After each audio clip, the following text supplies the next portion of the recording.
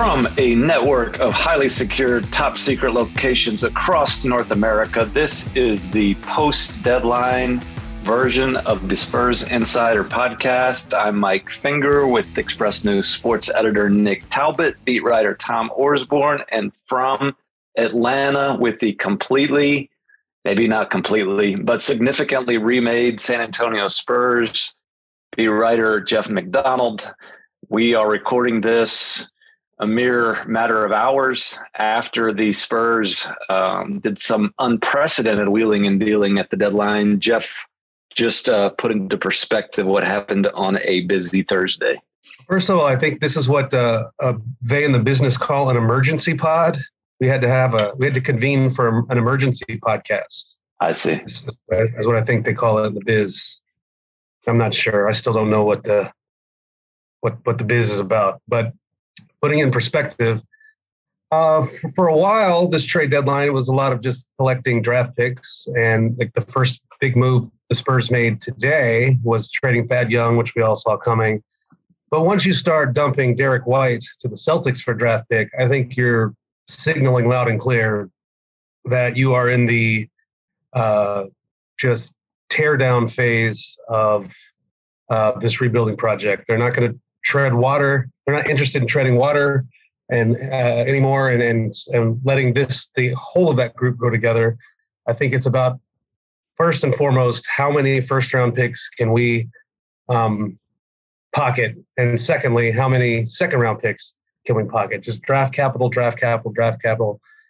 And once you've made that decision, the Spurs made some pretty good moves today. If that's the goal they had in mind with they're going to have 3 picks next summer in the first round, it appears. So, good job to Brian Wright and those guys. It might not look great on the record for the rest of the year, but these are moves that the Spurs obviously are hoping will pay off down the road, not immediately.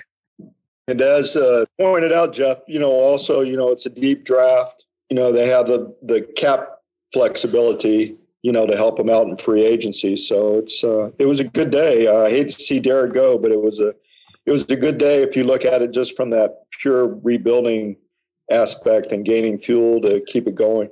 Because the Spurs tend to operate in just about utter radio silence most of the time, you were unsure heading into the trade deadline day, into Thursday, whether they would do anything at all. I think there was a lot of noise out there. I think it was quite clear to all of us. We'd all heard that they were having conversations and that players were available, but there was a possibility going into the day. It seemed like that maybe nothing got done because historically the Spurs don't do things at the trade deadline. And I had mentioned to Jeff earlier today that I was fully prepared to say if they got through this whole day without, for instance, dealing Thad Young, which I think we all thought was likely all along, but he hadn't been dealt as of a few hours ago. If they hadn't dealt Thad Young, if they hadn't done anything, I was prepared to say they'd made a mistake.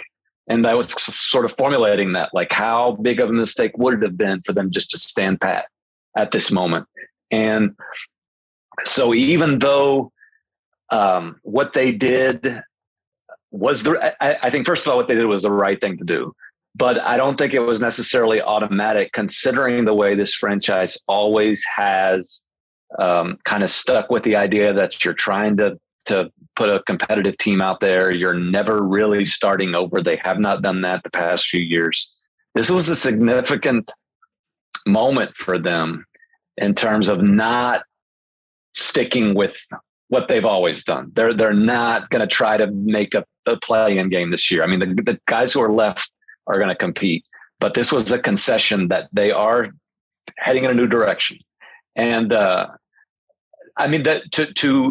to give up a player like Tom mentioned, like Derek White, one of those guys who just everybody in the franchise loves for so many reasons, a guy who you picked at the bottom of the first round of the draft, who became a significant player for you, a significant member of the locker room, a significant member of the community, to kind of like brush away that sentimentality and that allegiance to that guy and say, yeah, you've been great, Derek, but a first round pick suits us more now. That's significant. And it's like, I almost think we should acknowledge it's worth giving the Spurs credit for kind of being cold and calculating in a way, because I think that was a hard thing to do for somebody like Greg Popovich, for somebody like Brian Wright, for all up and down the organization to walk away from a player like that. But I think it's for the good of the future. In hindsight, Pop last night, I asked him about this period and what it's like, how tough it is. And, he was very open about saying it's just like training camp. You hate to tell a guy in training camp, you need to do something else for a living, go find your happiness elsewhere. But, he had to make some tough conversations today. And looking back at it, he probably knew last night, what they were formulating. And of course he did. Right. Of course he did. And so it was just a little foreshadowing on his part that today was going to be a tough day for the franchise in terms of saying goodbye to Derek White. And Drew Eubanks also. Pop was fond of him, and they put some time and work into making him a better player. Yep. I would go a step further and say they probably wish they could have moved Jakob Poeltl for a first-round pick as well. I definitely think that was something they were working on. And I think to clarify there, they weren't going to move him for any first-round pick. I think that there were deals where you combine a first-round pick and another useful piece. Maybe those didn't come to fruition, but like Jeff said, once at the top of the show, once you decided to move on from Derek White, you're moving into a new era, and I don't think anybody is really off limits at that point. And I think probably other players who are still with the Spurs at this moment, they were probably up for discussion. One of the things that makes Derek White a good person to trade, I mean, just in the cold business sense at this time, is we think of him as part of the young core, but he's really the oldest part of that young core. He's 27. He's got a contract that was going to take him to age 30. Of all the people, if you're really going young and you're really trying to build a foundation, he's probably the guy you could give up first. That doesn't mean he wasn't a super important part of the team this year and going forward. But I think if you're looking long term, he was going to probably run out of gas before some of these other guys that they have coming up. And I think in the games to come, you're going to see a lot of more Devin Vassell. You're going to see a lot of Josh Primo probably, or at least more than we've seen. I wouldn't be shocked if, I don't know, I'm just guessing. I'm just talking out my but I wouldn't be shocked if Primo doesn't spend much more time in the G League now that the Spurs are in this situation. So it also kind of clears the decks to sort of develop some guys and they don't care about winning games so much. It's really takes me back to when the Spurs went into that bubble in Orlando during that interrupted season in 2020, where Pop used it as a reset to just, we basically said going to the bubble, we're not competing for the playoffs. If it works, it works, but we really just want to look at our young guys. And I think the Spurs are about to enter that sort of kind of vibe now. You're right about Derek White, age-wise, also salary-wise. It sounds cold again, but you can go from an absolute steal at 29 and being under the radar, one of the most underrated players in the league, to being overpaid pretty quickly. And I think Derek was in danger of kind of being in that range. Not that he didn't have value to the Spurs, not that they weren't better with him on the floor than they were with him off the floor, which was true. We've seen that this year when Derek hasn't been around, when DeJounte hasn't been around, when Jakob Poeltl hasn't been around, they haven't been as good. But as a franchise, you ask yourself, is he worth $72 million over 4 years? And if he's not, can you find a better use for that salary cap room? And I think the Spurs came to a pretty obvious conclusion in that regard. And for those who talk about how, Pop mentioned to Tom last night about the tough part of saying goodbye to somebody and equating it to training camp and telling somebody's got to do something else. And there are people who say, well, he's going to a better team and he's going to a playoff race, so of course he's going to be happy. Well, these are These are human beings. and Derek is not just looking at it, I'm sure, as, oh, I'm going to a better NBA situation. He's looking at it. He spent however many years in San Antonio, really entrenching himself as part of, a group of people, a group of coworkers, a community. And it's got to be tough. How many damn charges did that guy take for the Spurs? Yeah.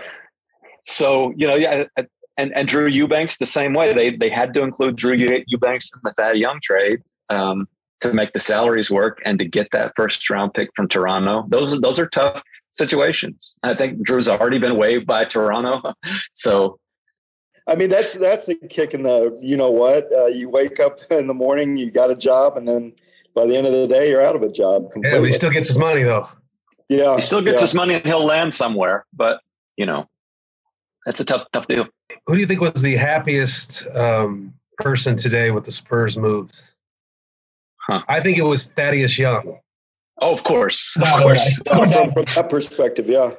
Yes. I mean, I'm assuming Toronto will play him. Maybe they won't. I don't know. But he got out of a place where he wasn't going to play, and he gets to go be a part of a team that's kind of maybe not going to win a championship, but is competing for playoffs and stuff. You got to assume he'll play more for the Raptors than he was for the Spurs. If they didn't plan on playing, they wouldn't give up the first round pick. Right. Good point. Thad Young, as the listeners of the podcast are fully aware, he's a consummate professional. He's a pro. It's the first thing you got to say about Thad Young is he's a pro. Second thing you say about him is he was a key piece of the DeMar DeRozan trade last summer that brought a first-round pick that will probably be conveyed in 2025. Maybe it might get pushed back farther than that. But that was basically a deal. DeMar DeRozan to Chicago for that first-rounder and Thad Young, and I believe a second. Yeah. But that and the Aminu was part of that too, I guess. How quickly we forget. But anyway, that was not an insignificant part of that. And for the past few months, we've been saying, well, they got their first rounder. Did they really need to convert him? Like he had value. And so he gets another first rounder out of that deal. DeMar ends up netting 2 first round picks and a second. And if you take it back even further than that, we can go way back to the early days of the Spurs Insider podcast, back when a young man named Kawhi Leonard was a San Antonio Spur and made a polite request to no longer be a San Antonio Spur, which kind of put the local Cagers front office over a barrel in terms of having to trade a guy for pennies, nickels, dimes on the dollar, whatever it might have been. And at the time, again, we've covered this ad nauseum, but 4 years ago, you're thinking, how well did the Spurs really do? Here is the net haul at the moment for the Kawhi Leonard, Danny Green trade to Toronto. You have one Jakob Poeltl, one Keldon Johnson, who was selected with a pick that the Raptors sent that year. And then you have 2 first-round picks, one from Chicago in 2025, one from Toronto in 2022. Probably. These are protected, but they are sort of lightly protected. They're probably going to convey. If Toronto's just marginally good, they're going to convey in the next 2 years. So yeah, you have basically if you consider Jakob Poeltl and a second rounder. If you consider Jakob Poeltl and Keldon Johnson first-round picks, which they were, that is 4 first-round picks and a second-rounder for Kawhi Leonard and Danny Green. And none of those are guaranteed to be superstars, and none of them probably will end up being the caliber of player that Kawhi Leonard was. But that's pretty good. Yeah. Like it's by no means a disaster. It's just funny how these things kind of resolve themselves over the years. And I was noticing Kawhi Leonard hadn't scored a point all year. That's true. The Spurs did well there. They really, if you look at it, cold and calculating wise, they did. I think they probably won. You're going to miss Derek White, but they probably won every trade today, or at least broke even in terms of value outside of not knowing what those picks will, end up to being. They could be Luka Samanic, but you could get another Keldon Johnson at 18 or 20 or, don't know what those are going to be, but looking at it cold and calculating for value, they probably won or broke even on all the trades today. They did well for themselves. I think that's true from their perspective. I think that declaring a winner in every trade, I'm not always a big fan of that, because like if the Celtics and Spurs could both get what they want out of this, if Derek fits in with Tatum and Brown and makes them better, like the Celtics can decide a first rounder was worth that, and the Spurs can decide that first rounder suits them better than Derek did. I think there can be two winner trades. Yeah, absolutely. But from the Spurs point of view, I think they did very well for what they want to do. They accomplished their goals. I think they accomplished their goals. And I think if we want to go back a few days, they did that. This seems like ancient history now, but earlier this week, there was the Juancho Hernangomez was thrown into a deal that turned into another second round pick. Yeah, that was just yesterday. Was it yesterday? It was just yesterday. For the listeners, who knows when the listeners are listening? I mean, I don't know how the I don't think at all. They could be listening to this in 2025 after the Spurs have already made that pick. After the Spurs, they won more titles. Yes. So Bryn Forbes, who was kind of a curious signing. I remember hearing of this, and I was in the nation of Japan when I heard about the Bryn Forbes signing, and thought that seems kind of odd to be adding him to a clearly rebuilding team. But lo and behold, he turns into 2 second-round picks, didn't he? For the modest investment of $4 million. So, and those might turn into nothing. It might turn into nothing. But they have the Spurs have definitely. I think it's fair to say they have more assets now that they can use than they did a couple of days ago. So, I think they did well today. I kind of felt out we'll call him a league exec type about a week ago, just to see what he thinks the market for Thad Young would be, what the Spurs could get for him. He said they'd be doing well to get a second round pick. And if they're doing really, really good, maybe 2 second round picks. So for them to turn that into a probable first round pick, I think is a good value there. They did have to trade the Detroit pick to get that. So That's it's really true. like trading up from 33 to 18 or 33 to 20. Yeah. But yes. So overall, they traded Derek White, Eubanks, Thaddeus Young, Bryn Forbes, 5 games of Hernangomez, and Detroit's 22 second round pick for buyout candidate Goran Dragic. Satoransky's role with the team will be determined, I guess. Josh Richardson, Romeo Langford, Boston's 22 first round pick, 1 through 4 protected. Toronto's 2022 first round pick, 1 through 14 protected. And if it doesn't convey, it's 1 through 13 next year. Utah's 2027 second round pick and Denver's 2028 second round pick. That's a lot. That's a lot of assets. A lot of assets. Dragic will not play for the Spurs. Well, let's do this. Let's talk about. I'm not breaking it. I'm not breaking any of this here. Dragic will not play for the Spurs. He's going to get bought out. Will any of these players contribute for this team? That's what we can talk about. Players coming. Those two will not.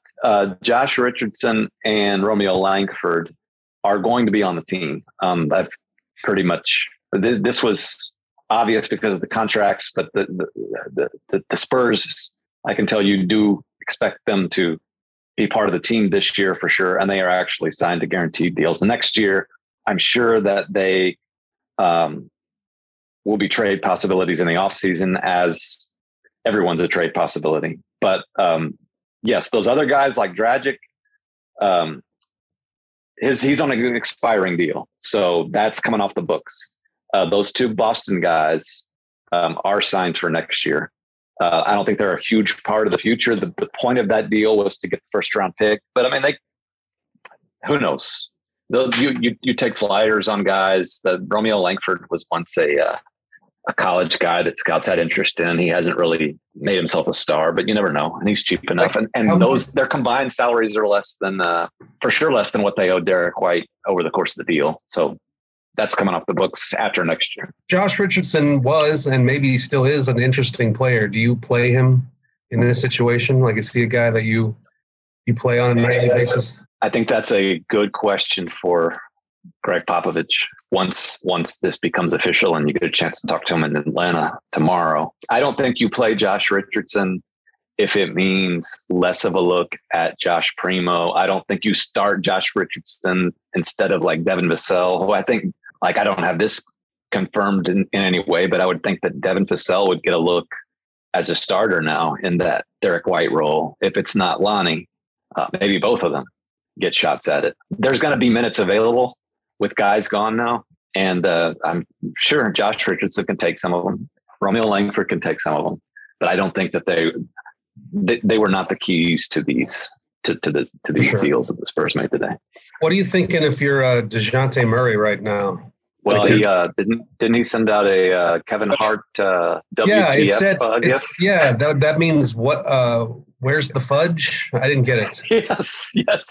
I didn't get that's it. what it meant. I didn't get it.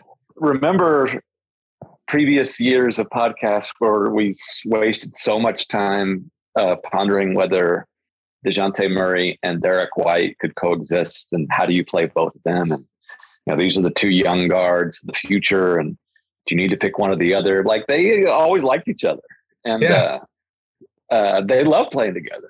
And so, again, we forget that there's humans involved here. These are not robots. And DeJounte is going to miss his friend. Jakob Pertl and Derek, great chemistry on and off the court. From what I've heard, like, I don't have friends personally, but I've heard over the years that when you do have them, that you like being around them. See, my favorite quality is a friend is that he or she lives very, very, very far away. So, but yeah, Tom, that's a good point. It's not just the backcourt mates, but the Jakob and Derek were really tight. Yeah. So that's kind of sad to see that split up. The HEB will have to refilm some commercials. Oh, that's right. It's a good thing they the Spurs got rid of all those bobbleheads like last week. Speaking of that, that's one way the San Antonio community will miss Derek. He's very active in the community. Those bobbleheads were, as Tom wrote about, were for Morgan's Wonderland, which he was involved with. So, he did a lot of charity work, and I think that's, one thing he should be applauded for as he leaves town. And just a really, really nice go-to guy for the beat guys. Always available, always upbeat. Always good dad jokes. Good dad jokes. Yeah. Positive side for him, he's going to a team that he's got, the coaching staff. There's familiarity there. I'm sure that played a big role. Ime Udoka, Will Hardy. Oh, yeah. Interestingly, his dad is from Boston and grew up a big Celtics. I did not know that. There's some excitement on that end about where he landed. We might be missing some clicks from the White family. They always loyal readers and whatnot. Like that's gonna be a shame. So Derek White came from good people too. Losing Derek, our dad joke quotient goes down. Losing Drew Eubanks, are just rampant and unnecessary cursing in post-game interviews. Goes down. I think we could tell this story. What was it? A couple weeks ago, or gratuitous? I think is the word. Gratuitous, where you asked Drew a question about something, and it was a pass from DeJounte that went between his legs, and he said, what he was thinking, and Drew's first answer was, "Don't F it up, don't fudge it up." And like the Spurs PR guys had to say, we have to start over. We don't want Drew to get fined. And so Tom asked the exact same question as if it was the first time he asked it, which I thought was hilarious. And then Drew said, the first thing I thought was, don't mess it up. And I thought, I just agreed. But Drew was the king of just gratuitous cursing, which as what my favorite interview with the Drew Eubanks era was. It goes back a long time. I don't know if you guys remember. Probably not. Talked to him because of a moment he had in a memorable game early in Drew Eubanks' career. He had a memorable moment in the final game of a future Hall of Famer at the AT&T Center, where he tried to block the final shot of one Dirk Nowitzki. There you go. Against the protests of even Greg Popovich. That was right. Dirk playing his last game of his career. Had a chance to hit one more shot from the elbow. And the Spurs had their backups in there because it was not a close game. It was not a competitive game. But Dirk wanted to get his last moment. And Pop is telling the players, you're not really supposed to play defense against Dirk in this moment. And then Drew went up just by instinct trying to block the thing. It went in. But Drew had mentioned afterwards how he felt so relieved that Dirk made it, because if he had caused Dirk to miss it, he never would have heard the end of it. All right. Well, let's. Here's what I'm curious about. Like, we've been talking about how the Spurs are clearly just playing for the future now. They don't care that much about the present. Like, they made all these deals. They really only traded one guy of consequence, though. Like, are they really going to go in the tank now and lose a bunch of games, or this is my point about what they are? This I alluded to this in something I wrote for the newspaper and for the expressnews.com. But where can I find this column and information? You can go to expressnews.com, subscribe to the Spurs Nation newsletter, all that type of stuff. Well, that seems rote. In a way, they can jam an awful lot of tanking into a brief period here if they do this right. Instead of subjecting fans to years and years of misery, which tanking is miserable. I mean, the people, the fans who have had to watch the Spurs, who were just kind of a moderate disappointment this year, they really haven't been that bad, are like losing their minds because of some of the games they've lost. Imagine watching this to a worse degree for like 6 years, like the Sixers did, or a decade, like the Kings did. It can be miserable.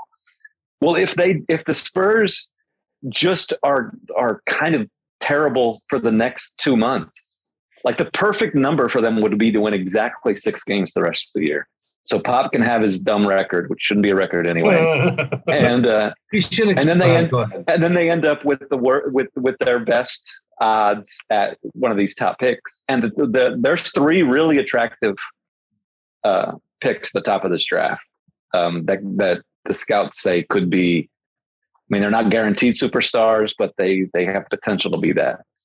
If you can work your way into a top 3 pick, and then combine that with the 2 other first round picks that you got from Boston and Toronto, and then add that to the improving core of Keldon Johnson and Devin Vassell and Josh Primo, and then your all-star DeJounte Murray, who producer Luis has reminded us was just drafted in the all-star draft while we're recording this by Kevin Durant, who passed on James Harden, by the way, 7 times tonight.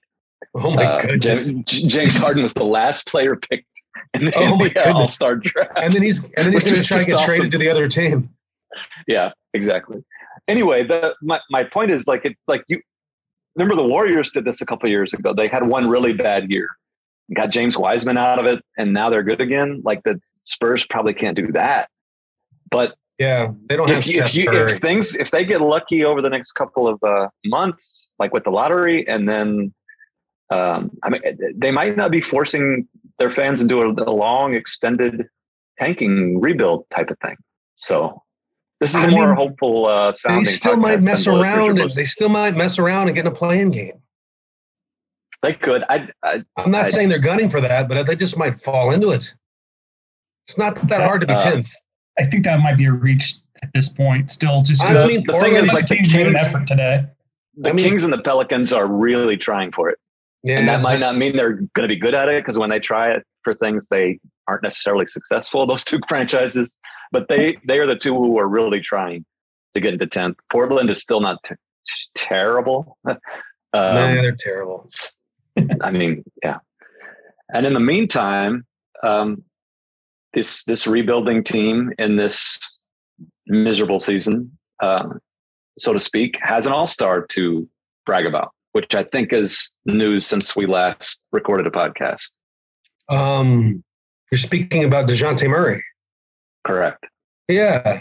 Let's talk about that. Yeah, it was nice. It's nice he's on the team. Obviously he did make the initial team, which we kind of anticipated. But we also know there was going to be injuries, and there was an injury to one Draymond Green.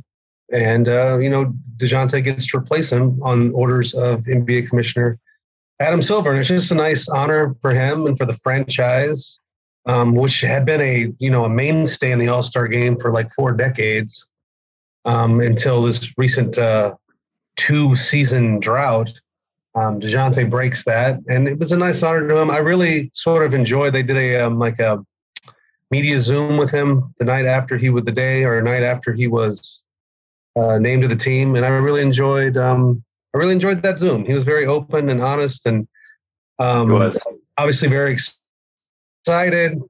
His family's excited. When you talk about, he's talked about this a lot, where he's come from, and just the fact that he is an NBA player at all is a lot for him and his family to process. And now that he's an NBA All-Star, obviously it was an emotional honor and emotional presser for him, and it was good stuff. It was a good feel-good story for this team in a season that hasn't had a whole lot of that. A couple of highlights from that I enjoyed. One of them, his 4-year-old daughter freaking out because everyone in the house was crying and she thought something bad had happened. It turned out it was tears of joy that DeJounte Murray had become an All-Star. Another thing, he was asked if he knew how many other players from the 2016 draft class, the draft class in which he was selected 29th and famously had to wait for a long time to hear his name called. When he was asked if he knew how many members from that draft class would be at the All-Star game this month, he answered, just DeJounte, which is true. And sort of another testament to the job that the Spurs have done of finding those type of players at the bottom of drafts. So yeah, good moment for him. The part I found interesting was him talking. Someone asked him, you've got to this All-Star level, like what else do you have to improve? He's big on room for improvement and always trying to get better and working on what do you have to improve. And he said basically everything. And I thought what he said was interesting. Like he didn't grow up like a lot of kids these days with an organized way to play basketball. People, at a young age, teaching them the game, clubs and that sort of thing. He didn't have. He flat said I didn't have a mom and dad that would take me to the park and shoot hoops. Everything I learned at before the age of 16, 17, he had to learn on his own, on the fly, just from watching the game, imitating what he saw. And so he kind of feels like he's behind a lot of these more like groomed prospects that have come into the NBA that have just been at the best prep schools since they were young teenagers and groomed to be NBA players. And so he feels like I think his quote was along the lines of like he still feels like he's got some catching up to do. So I think that was just interesting to me, the way he views it, the way he thinks about it, and the way to think about it, that he kind of pulled himself up by his bootstraps, so to speak, to become an NBA All-Star. I thought that was a really interesting and I dare say heartwarming thing to think about. I'm not sure if we've lost Tom Orsborn on this podcast yet, but one thing that we've laughed about we got to replace him with Pete Best. Right. One thing we've laughed about over the years of covering DeJounte is what's a common answer for DeJounte when you ask him about anything that's happening in the world of basketball in the league. He always mentioned, what does he say? I watch a lot of basketball. He loves basketball, watches a lot of it. And I tell you what, if there's a middle school guy out there that's doing something right now, DeJounte knows about him. You cannot mention a basketball player on earth that he will say he's never seen. You some random 10-day contract guy that the Timberwolves signed during the pandemic. Oh, I watch a lot of basketball, and I was watching him when he was at the New England State in 2019. I watched them on the package, on the internet package. It's amazing. It's on the up and up, and like I said, if there's someone shining in middle school hoops in our area, I bet you DeJounte knows about him. Yeah. Well, like that goes to what Jeff was saying about how he's kind of had to mold himself and just immerse himself in this thing, and that it's good to see it pay off. Yeah, it really is. And as he stressed, his family's been through a lot, and as he said, it's good to see good things happening to good people. So it was a good moment for him, the franchise, and the fans.